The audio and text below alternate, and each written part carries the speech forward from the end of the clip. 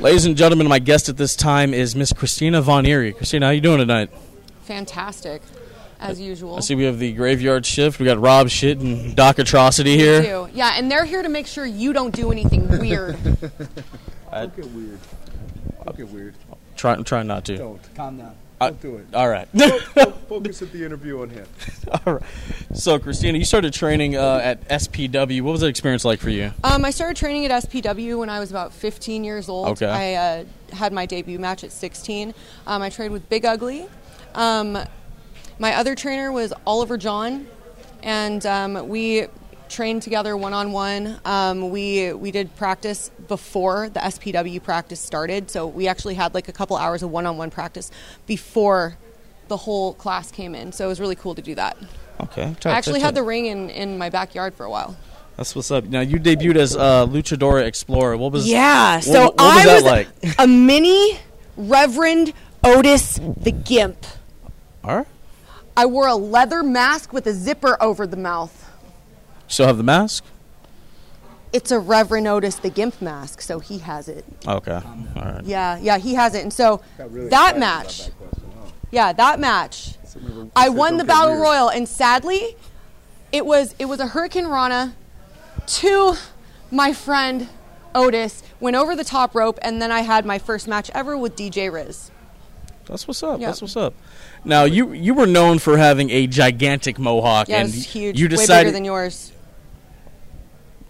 Them or me? You. I mean, Everyone's. I've never had a mohawk. Well, then it was bigger than yours, wasn't it? All right, yeah. Focus. So you decided to do that about like 3 months into your career. What was the reasoning? Well, it's like it's punk rock. Like that's the reason. Like it's just what I grew up listening to. It's what I love. Brody Dale from the Distillers has always been like an influence on the way that I look, and I just loved it. So I just had to do it. It was punk rock. No one was doing it at the time. That's what's up. Innovative. So now, when you were 18 years old, you were in a band called Puke and Spit. It's true. Why'd you guys break up? What happened? Well, actually, it's kind of funny. So Puke and Spit, the lead singer of Puke and Spit actually used to be Reverend Otis the Gimp. Okay. So we swapped out singers for a while, and he just decided to stop, and CJ Curse took the place of him. Okay. So we actually stopped playing all together because I went to Mexico for AAA.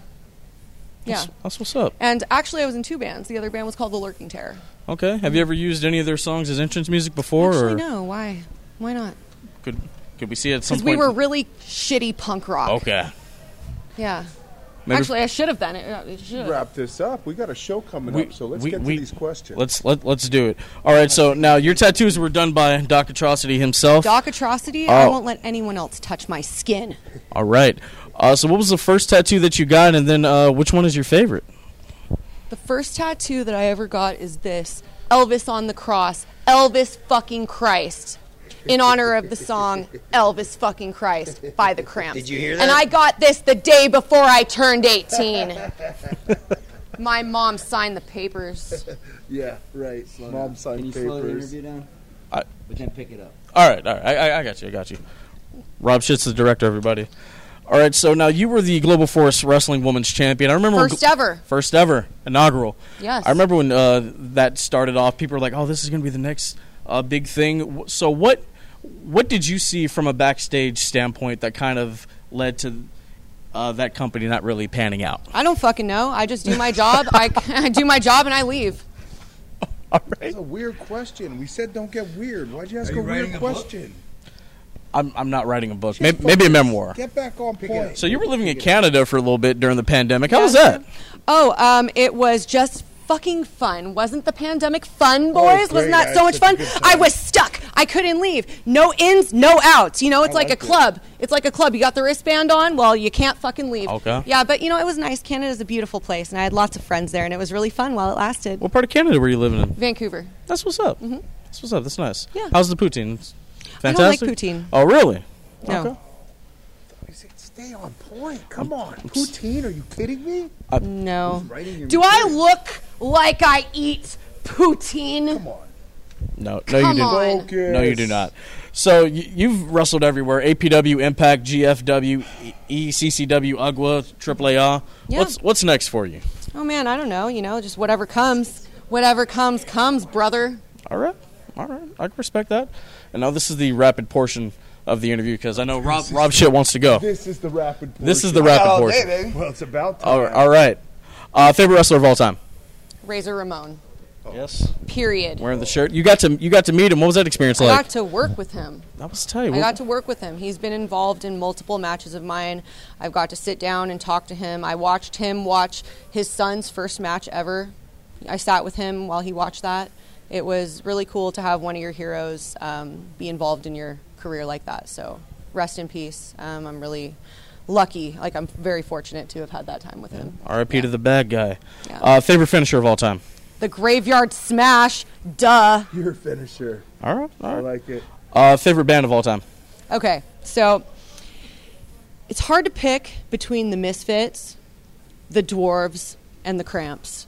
So I'm just going to say all three. Okay. Yeah. Okay. Yeah. Favorite artist of all time? G.G. Allen. Okay. You should have known that. You said this was going to be rapid. Favorite You doing research on this? favorite show Puke and Spit ever played? Well, it had to be the last show. You know why? Because after the show, as I was walking out, the promoter goes, "Oh, thanks for coming by." I'm like, "Oh, sorry, it sucks that we're not going to be able to come back because, I'm actually going to AAA to wrestle in Mexico." And she's like, "Oh, you don't like my venue?" And I'm like, "No, bitch, that's not what I said." And she fucking comes behind me and fucking clubs me, okay? And it turns into a fucking riot outside the fucking show. Dead ass serious, okay? Yeah. My shirt got ripped off. My friend's fucking face got broken. We were it was just a brawl. It was insane. That was just so great. I'm just so glad that happened. That was my favorite show. All right. Well, Christina, this has been a pleasure. Let the people know where they can find you.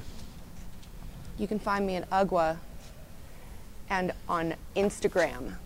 CV_Evil_138. Oi. Christina Von Eerie, everybody.